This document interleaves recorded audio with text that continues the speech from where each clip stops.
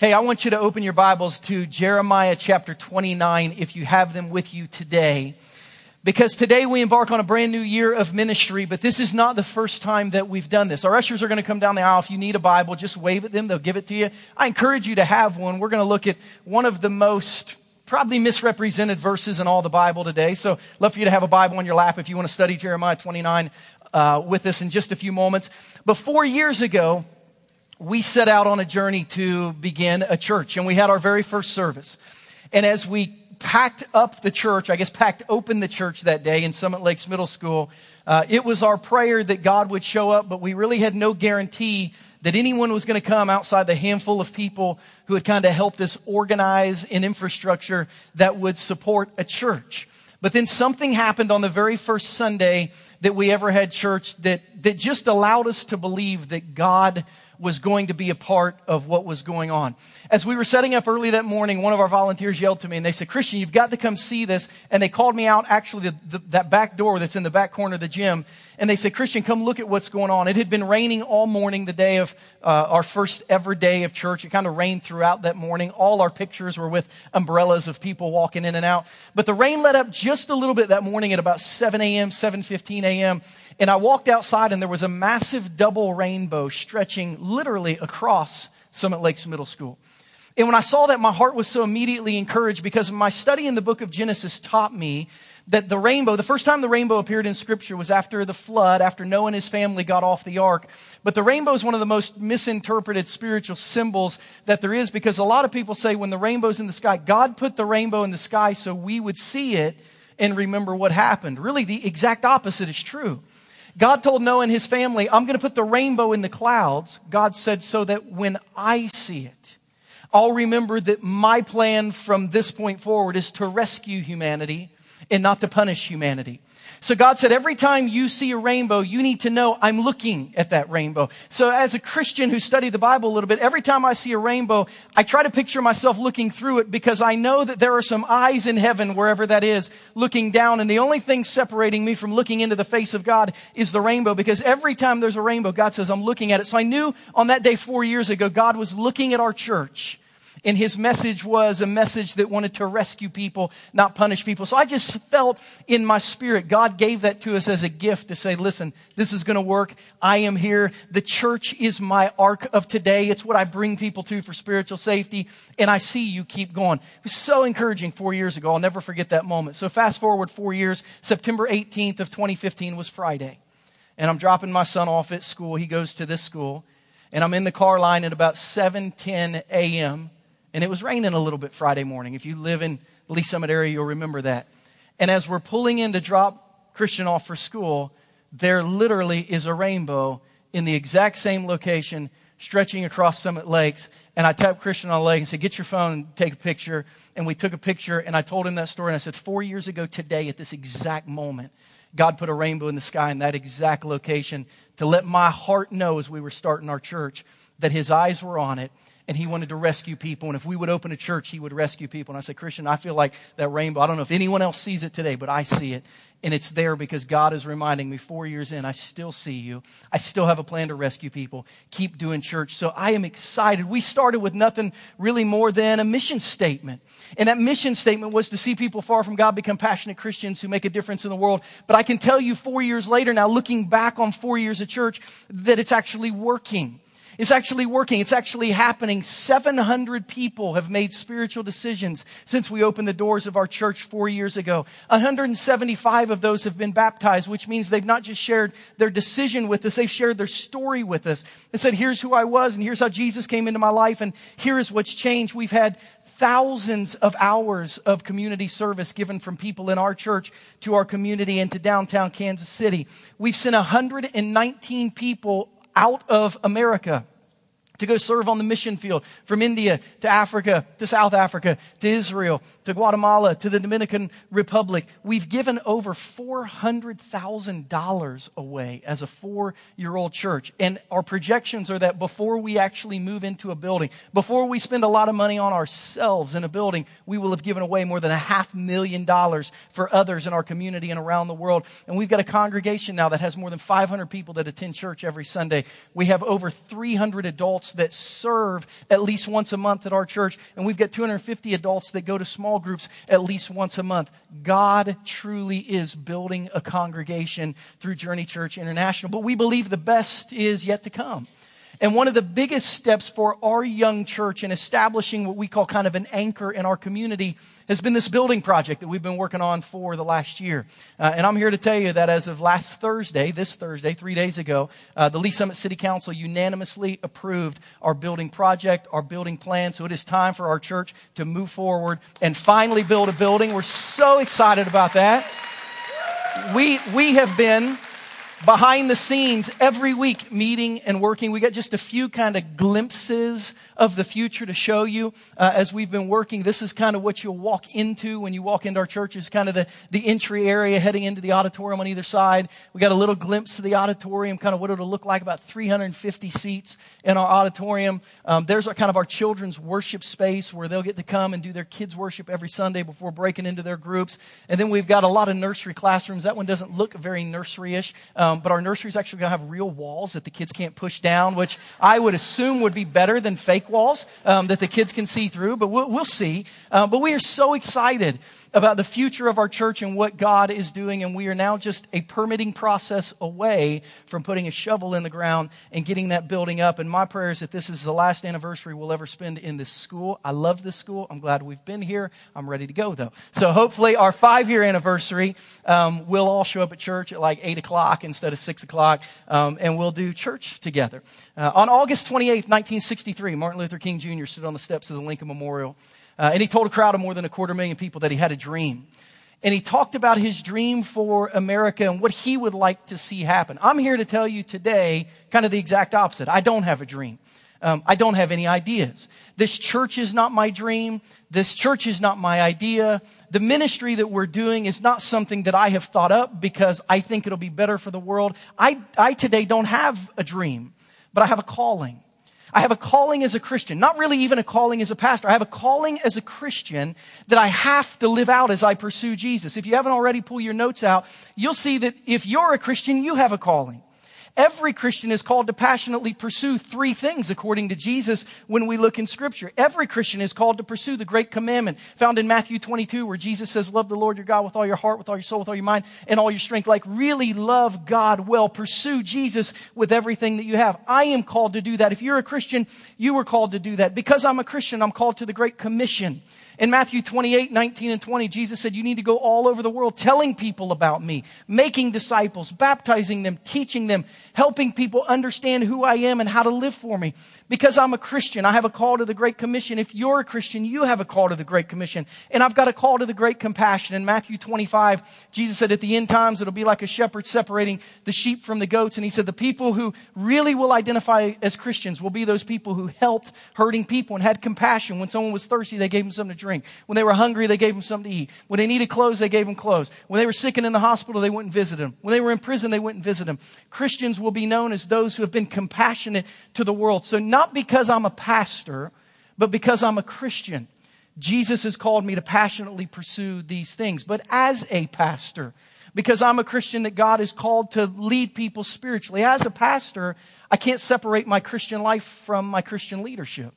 So the church that I lead, if I have the honor of leading a church, has to be led in pursuit of the Great Commandment, the Great Commission, and the Great Compassion. And I believe Jeremiah 29, maybe better than any other passage in Scripture, gives us a glimpse of what life can look like, of what our future can look like, if we pursue Jesus the way that every Christian is supposed to pursue Jesus. And if you have your Bibles and you're in Jeremiah chapter 29:11, let me give you a little context and then we're going to read together in Jeremiah 29:11. Jeremiah was a prophet that lived in Israel. He actually lived in Jerusalem, if you can picture that geography in your head. He was left in Jerusalem when Israel was conquered by a foreign army named Babylon. It was a country named Babylon. Babylon was located 45 miles south of Baghdad, Iraq. So if you can picture in your head the Middle East, Jeremiah was in Jerusalem. All of his friends and countrymen and army and nobility had been transported 500 miles to the east, basically as slaves in Babylon. And as slaves in Babylon, the people were basically trying to figure out, like, do we live for God here? Now that we're not in Jerusalem, do we worship another God? Is God even real? Does he even care about us? They had prophets in Babylon saying, listen, don't unpack. In a couple weeks, God's going to save us and we're all going to go back. When we get back to Israel, you can worship. So they were kind of on hold spiritually. And God told Jeremiah in Jerusalem, he said, write a letter to all the exiles and tell them, if you want to see me move in your life again, you have to live this way. In Jeremiah chapter 29, we find what I call maybe one of the greatest fortune cookie verses of the Bible. A fortune cookie verse is a verse that we pull out of the Bible and we apply it to our future. And we're like, this is my verse. Jeremiah 29:11 is one of the most popular verses in the Bible. I know the plans I have for you, declares the Lord. Plans not to harm you, but plans to give you a hope in the future. Like every Christian claims Jeremiah 29:11. It's their fortune cookie verse. God has great plans for my future. It's really not what that verse means. And it's one of the most conditional verses in the Bible. You say, what do you mean by that? Jeremiah says, if you do this, and if you do this, God's plan for your future looks like this. But if you take away the context of what it looks like, then probably God is not in your future. I believe God has great plans for the future of Journey Church International and for your life. But only when we meet the conditions of the promise found in Jeremiah chapter 29, verses 4 through 13. So read with me today, Jeremiah 29, 4 through 13. And I want to show you what I believe our future as a church can look like. It says, this is what the Lord Almighty, the God of Israel, says to all those I carried into exile from Jerusalem to Babylon. Build houses and settle down. Plant gardens and eat what they produce. Marry and have sons and daughters. Find wives for your sons. Give your daughters in marriage so that they too may have sons and daughters. Increase in number there, don't decrease. Also seek the peace and prosperity of the city to which I've carried you into exile. Pray to the Lord for it, because if it prospers, you too will prosper. Yes, this is what the Lord Almighty, the God of Israel, says. Do not let the prophets and the diviners among you deceive you. Don't listen to the dreams you encourage them to have. They are prophesying lies to you in my name. I've not sent them, declares the Lord. This is what the Lord says. When 70 years are completed for Babylon, I'll come to you and fulfill my good promise to bring you back to this place. For I know the plans I have for you, declares the Lord. Plans to prosper you and not to harm you. Plans to give you hope and a future. Then you will call on me and come and pray to me, and I will listen to you. You will seek me and find me when you seek me with all of your heart. Now, within these few verses in Jeremiah 29:11, we see God's plan for the future of Israel thousands of years ago. But in my opinion, we can apply this biblically to our future today. We see God speaking to a group of people, basically saying, if you will shape your life this way, regardless of where you live, if you will shape your life this way, you're going to experience tremendous blessing in your future spiritually. So what is God's plan for our church, for our future, as we celebrate our 4-year anniversary and as we head into the next year of our church? I want to show you 3 things today that I believe God has for our church. I believe our church, number 1, is called to help you make a spiritual life for yourself. That's the first thing Jeremiah told the people. In verses 5 and 6, he said, you need to understand it's time to make a spiritual life for yourself. And let me say this as a backdrop before we read these verses again. The people of Israel were on hold spiritually. They weren't sure if they were supposed to lean in spiritually, lean out spiritually. They all just kind of said, we're just going to kind of tread water spiritually and wait for someone to tell us what to do. We're not going to grow. We might not decrease. We're just going to kind of hang out spiritually until someone gives us direction. And God says, settle down and make a life for yourself spiritually. Look at verses 5 and 6. God said, build houses and settle down. Plant gardens and eat what they produce. Marry and have sons and daughters. Find wives for your sons. Give your daughters in marriage so that they too may have sons and daughters. Increase in number there. Do not decrease. He basically said, listen, live your life. Get engaged in living your life and make a life for yourself spiritually. Now, I believe the church's greatest challenge today, my greatest challenge for you, your greatest challenge in the world, is to help people develop an increasingly spiritual life in an increasingly unspiritual world.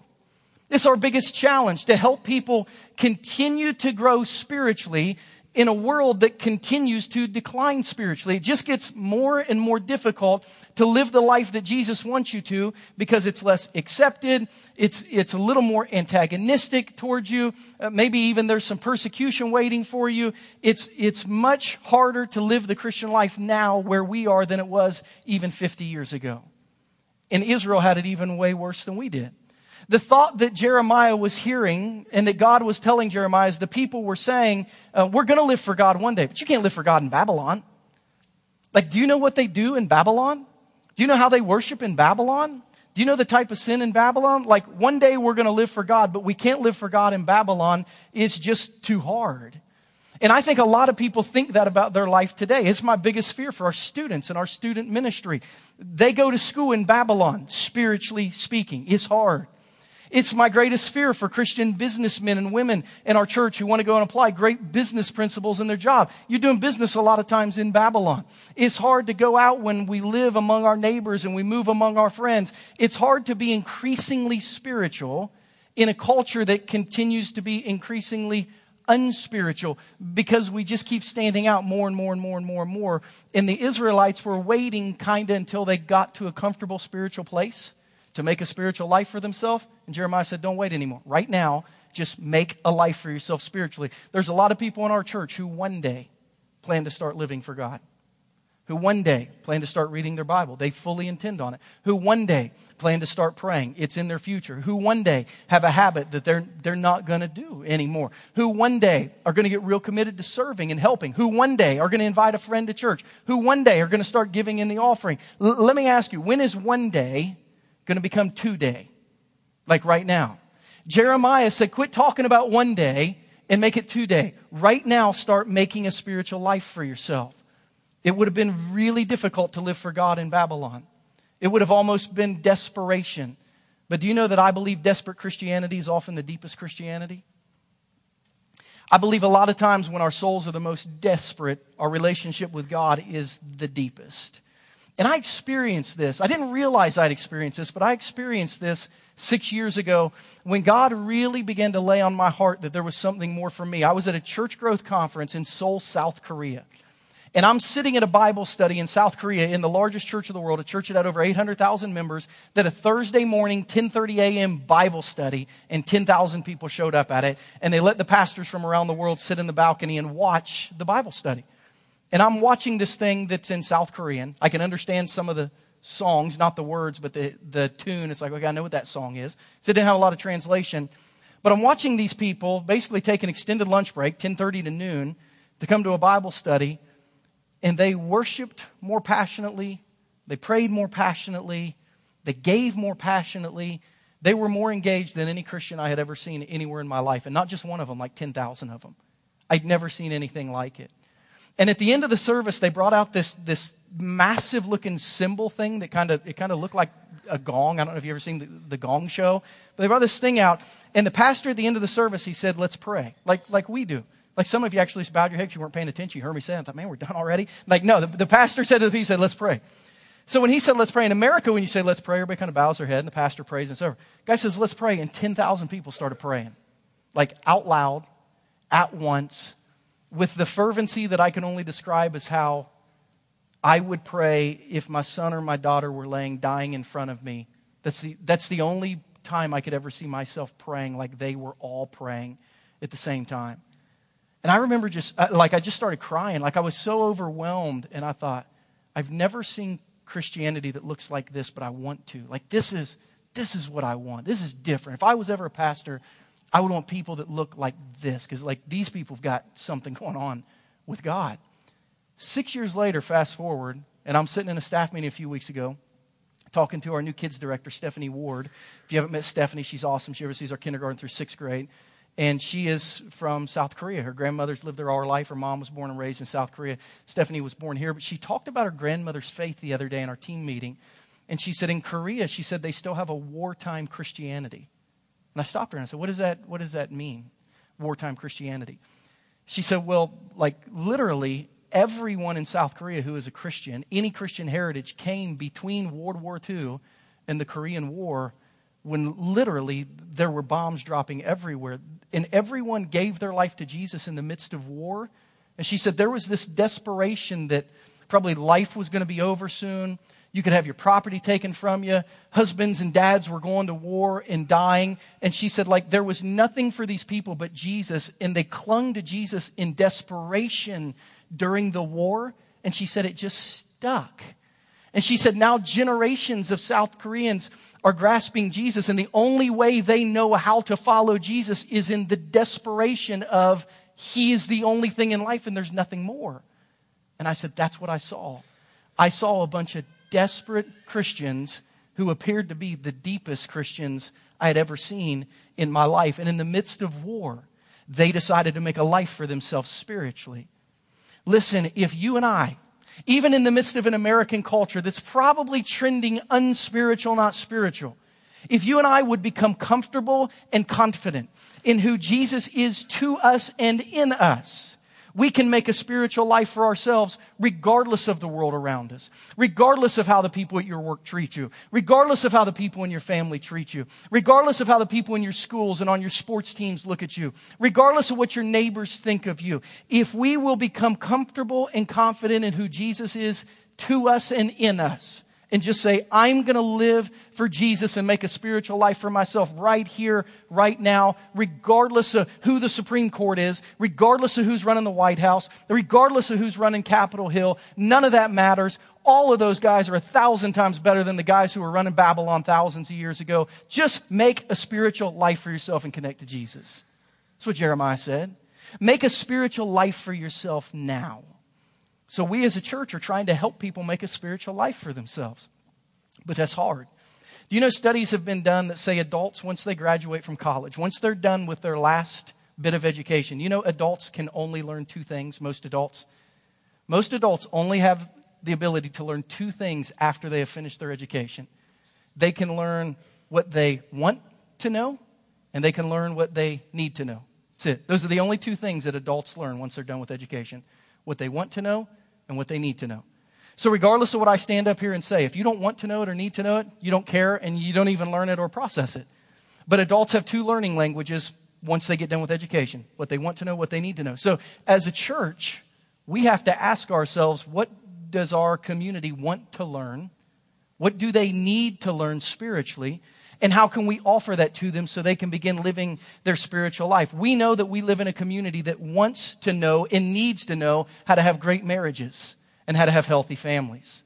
We actually have some people in our church who would give anything to know that. How do I have a healthy marriage? We know that people in our community need to know and want to know what is the meaning of life or the purpose of life beyond the monotonous routine of every day. We know that people in our community want to know and need to know how to have inner peace, or how to have healing from years of emotional scars on our backs. We know people in our community need relational direction and wisdom in healing in their marriages and in just relationships with people. So as a church, if we can offer people spiritual life in those areas, we believe they'll come because they want and need to know about those areas in our life. We believe people need answers.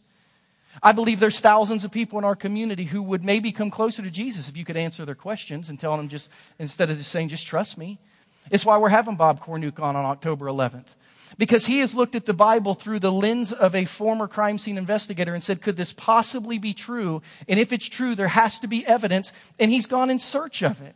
And he's found it in many places. He's going to come tell us about the 4 anchors that he has found exactly where the Bible says the Apostle Paul's ship cut 4 anchors 2,000 years ago. He's going to tell us about the trips he's made to find Mount Sinai based on information from the Bible. He's taken expeditions with some of the world's greatest Bible scholars and archaeologists to find Noah's Ark based on information from the Bible. He's now looking for the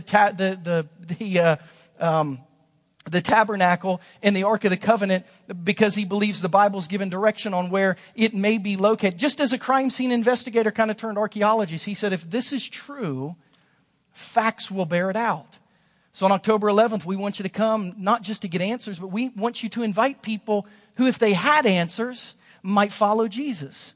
We believe that people need recovery from addiction and from pain and from grief. So we plan, once we have a building, to start a Celebrate Recovery ministry, to train people, to counsel people in our community who need recovery help. We believe that people in our community, we know one of the greatest stresses in Lee Summit, Missouri is financial stress. So we look forward to training and hosting Financial Peace University at our campus so that people from our community can come and get the financial help and direction they need with biblical centering. We want to open up a counseling center in our church one day. We want to partner with a Christian counselor and say, We're not counselors, but you are, and we have a place. And you can use our church for free because people in our community need solid biblical counseling. Just please come and set up shop here and help us counsel people in our community. We believe people want biblical understanding.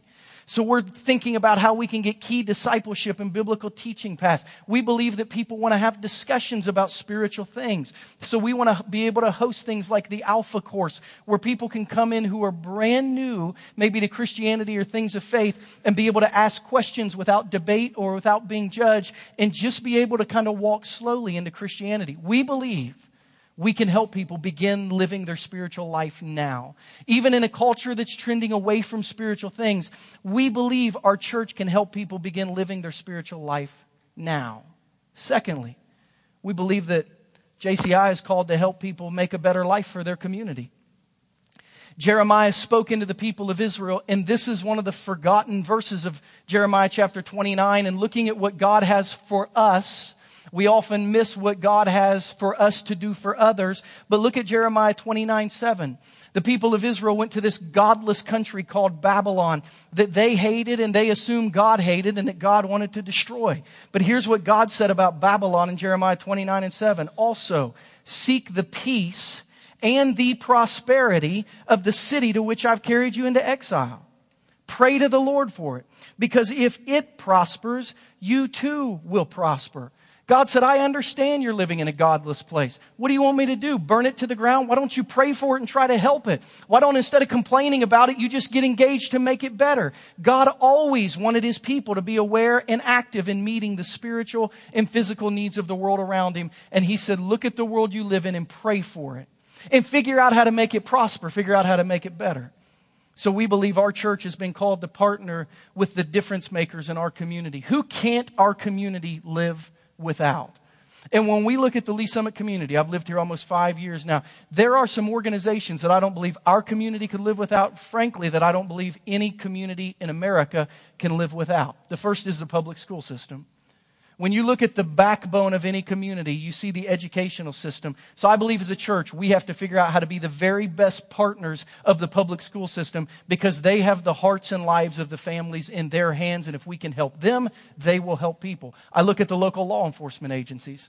And I don't know about you, but I would not want to live in a community where law enforcement has no reign. And every now and then we see glimpses of that across our country, where kind of the law just goes out of the window. And that's a scary place to live. So I think we've got to find a way as a church to sit down with the police chief and say, how can we serve you? We understand you serve our community. How can we serve you? I look at our fire departments and our EMS and EMT services. And I would not want to live in a community that didn't have fire departments and paramedics that were helping. So I think we got to figure out how to go to the fire chief and say, how can our church serve you? I think as a church, we've got to be intimately connected with Lee Summit Social Services, those who are aware of the greatest hurting people in our community, and outreach ministries that exist to make sure that no one goes underwater permanently. And we've got to say, how can we help you? We are a church. We're going to be a church. We're going to do church better than we do anything else. But I think as a church, our church should be the greatest servant of our schools, of our law enforcement, of our fire departments, of our local social services, and we ought to let them know we exist to serve you. Because God has called us to make this community better, and you have the deepest roots in this community, so how can we help you? So we are taking 2016 to figure out our strategy, to meet with the school board, to meet with the police chief, to meet with the fire chief, to meet with the social services department, say, what can our church do to make Lee Summit better for the people in our community? We want to develop a church and a people who do this, but not just for us. When you look at our community, do you know that our community doesn't look like our church? Go watch a junior high football game on a Tuesday afternoon, or show up at a volleyball game, or head out to Legacy Park on a Saturday morning and watch baseball or softball or soccer. You know, I look at our church and I think one of the greatest things that our church lacks right now is a diverse congregation. I look at our church and our church does not look like our community. For the most part, our church looks like each other. So we're praying as our church moves forward that God will help us have a diverse elder team We're praying that God will send us people from all backgrounds, nations, and races to help lead our church. We're praying that God will help us develop a diverse staff team so that the people preaching to you and teaching to you and leading worship won't all look the same, but like heaven will be this massive mix of racial diversity, worshiping Jesus and living spiritual life together. We're praying our small groups and our kids ministry will look different than the way we look, but it'll look like our community, a bunch of different types of people living together and doing life together. Because churches are supposed to make their communities better, and we've got to be a place where everyone in the community feels welcome and feels like they're a part of. But the primary purpose isn't just to build a church. As a matter of fact, the primary purpose of developing spiritual leaders in the New Testament was actually to send people out, not gather them together. The primary reason of developing anyone spiritually wasn't to build a crowd that hung out together, but it was to send them out. In John 20:21, this is what Jesus said to his disciples. Jesus said, "Peace be with you. As the Father has sent me, I am sending you." So we believe God is calling us to be a church that sends people and sends resources, not just out on mission trips, but we really believe the heart of our church and the legacy of our church, as we understand how Christianity is supposed to be lived, is we believe God wants us to plant other churches.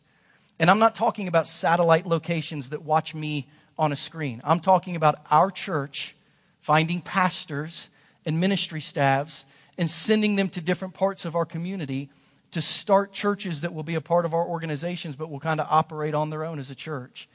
It's our prayer that by our 7th anniversary, so 3 years from now, we will have planted our first church and that God will raise up 100 people in our church to say, I want to go start another one. I like Journey and I like what we're doing, but we're kind of in a building now and it's boring and I want to go try to start another one. Maybe you're not here today. That's okay. We need God to send us those 100 between now and 3 years from now. We're praying that by our 10-year anniversary, we will plant our second church. So by the time we're 10 years old, we will have 3 churches. And then every 5 years, our plan is that those 3 churches will reproduce. So at 15 years, we'll be 6 churches. At 20 years, we'll be 12 churches. And at our silver anniversary, 25 years, we could be an organization of 25 churches all over Jackson County, Lafayette County, Cass County, reaching into communities, not just to have services on Sunday, but to serve the schools in all those areas, to connect with law enforcement agencies and to serve them, to connect with the fire departments and the EMS and the EMT services, to connect with the social services, and let a network of churches who love Jesus and who love people and who want to help people blanket the community that we live in with the care of who Jesus is. This is who we want to be to make our community a better place. So, Christian, you think it's going to be hard? Yes. Does it scare you? Yes. But I believe God has called us to it. So I think if we put that on the radar, maybe we'll get there one day. But none of it will happen, number 3. None of it will happen without a bunch of individuals who seek to know God with all their heart. And I think this is maybe the greatest missing piece of those who have claimed Jeremiah 29:11 as your life verse, had it tattooed, put it on a bumper sticker, hung it up in your house.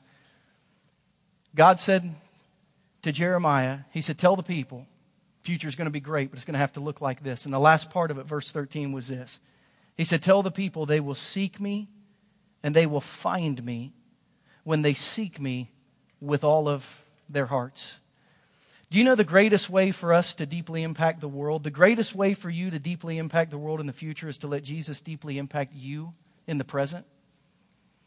Like there's no us changing the world without Jesus changing us. It works that way first. And a lot of us in here, we seek Jesus like my son plays hide and seek. Christian's 14 now. But I used to love watching he and Casey, my daughter, play hide and seek when they were little. Because Casey would count to 10 and then she would look for Christian. She would look for Christian for hours in every nook and cranny of the house. When it was Casey's turn to hide, Christian would count to 10, 1, 2, 3, 4, 5, 7, 8, 9, 10. Ready or not, here I come. I don't see her. And he'd sit down and watch TV. And like she would just stay hidden for like an hour, like by herself. He's just hanging out watching TV. That's how a lot of you seek God spiritually. You're like, yeah, I want to seek God. 1, 2, 3. Okay, God, ready or not, here I come. And you're like, I don't know. I don't see God right now. I'm going to go back. I'm going to go back to what I was doing. I'm going to go back to my job. I'm going to seek God for a day. But he didn't come through. I'm going to seek God for a week. I'm going to seek God for a month. I'm going to seek God for a season. But eventually I'm going to get back to my thing. And God says, no. When you will seek me until you find me, and you'll look in every bedroom, and you'll look in every closet, and you'll look under the beds, and you'll look in the bathrooms in the bathtub. When you won't just look in the garage, but you open up the cars and see if we're hiding in the cars. When you look in the cabinets that are large enough for me to fit in. Like when you really seek for me, and you don't stop until you find me, you'll find me. But we see when we look at Scripture, God says, you want a great future, you want a great hope, you want great prospect, you can't quit seeking me. You've got to come after me. So my story, pastoring this church, is my story of what God has done in me spiritually. Because as I've tried to follow God's call for my life, His call always comes back to what's wrong with me and what needs fixing. I remember in October of 2009 when God really laid on my heart that I was supposed to start a church. I started thinking about what that meant for me as a Christian. And I remember God say, I want you to start a church, but you're not ready to be a pastor because you don't even read your Bible every day. And I remember in November of 2009, in October, God said, here's the big plan, but here's what's wrong with you. And in November of 2009, I committed to get very faithful in my time with God. And I thought, God, if I'm going to lead people spiritually, I've got to be intimately connected to you. So I had to change that before I could become a pastor.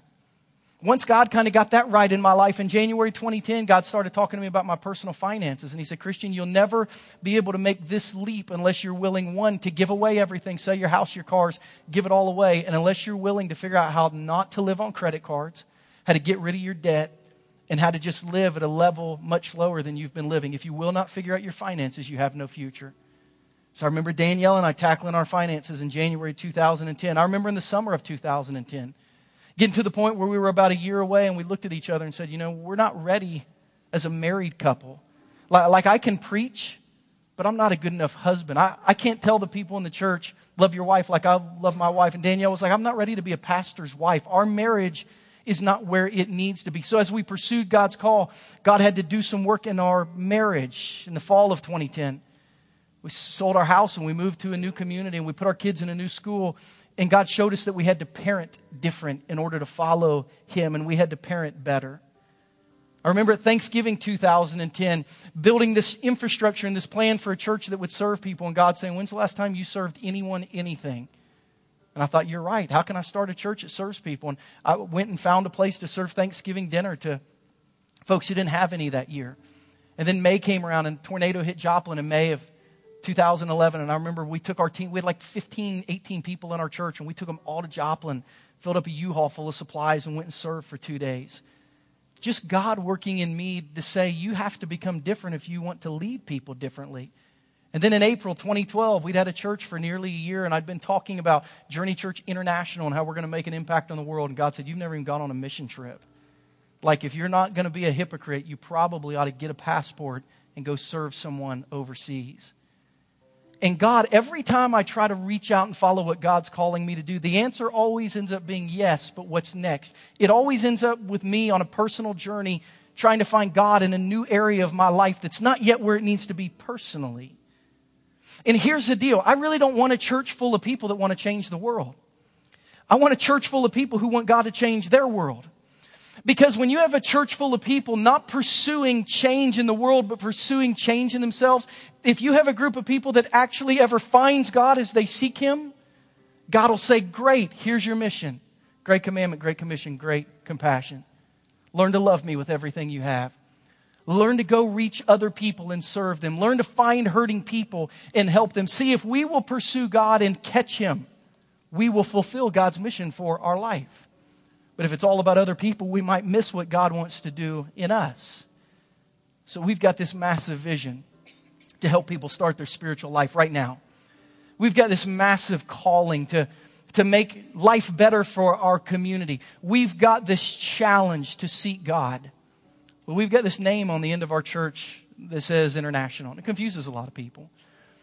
But it's because I believe God called us specifically to make sure we were a church that served the world. And when I first started the church, my goal was that our church would plant churches in every populated continent in the world. That we would have a Journey Church Australia, Journey Church Africa, Journey Church Europe, Journey Church Asia, Journey Church Israel, Journey Church Central America, Journey Church South America.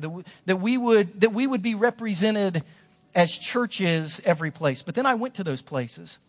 I thought, man, they don't need churches. I mean, that's actually easy. They do. They need Jesus. But they don't have any water. They don't have any food. They don't have any education. They don't have any protection. They don't have any houses. They don't have the ability to take care of themselves. And I realized what was needed overseas weren't just churches, but communities. Communities birthed out of the gospel of who Jesus was and how Jesus loved people. Now that Jesus, I don't know that one church can adopt a community on every continent on planet Earth. I don't know that we can do that. God, I don't even know that we can do more than one. We can try to do one and do it well.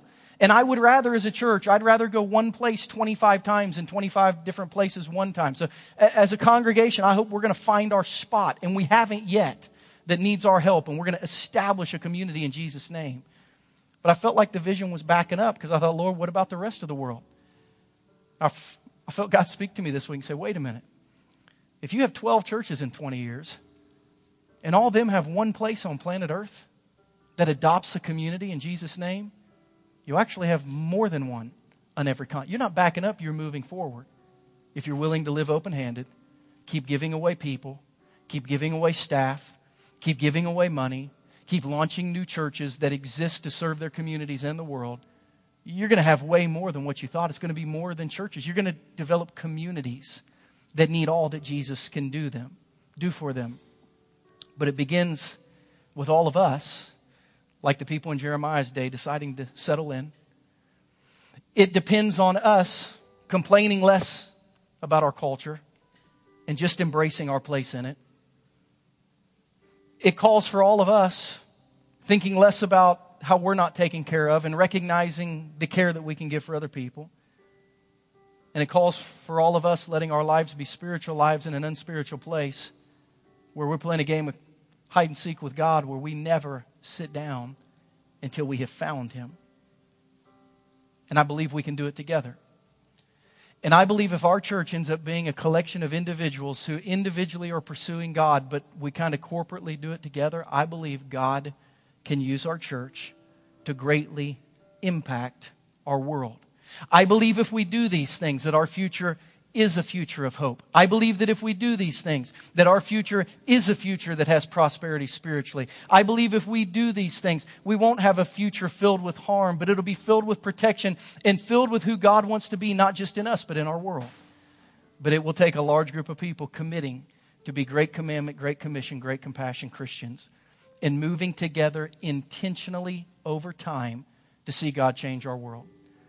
You know, there's Sundays that I leave and Danielle and I are heading to lunch. Went one a couple Sundays ago where I just look at her and I say, I can't believe the people are still coming. Like, I can't believe it actually works. Like, I remember 4 years ago thinking, what if no one comes? And then the second Sunday thinking, what if nobody comes back? And it took me a couple years where I actually went to bed on Saturday and I thought there will be someone at church. Like there'll be at least one person there tomorrow. But I still kind of laugh when I hear stories of our people to think it's working. And when I think about our church at 10 years having 3 churches, to me it sounds crazy. But what if it works?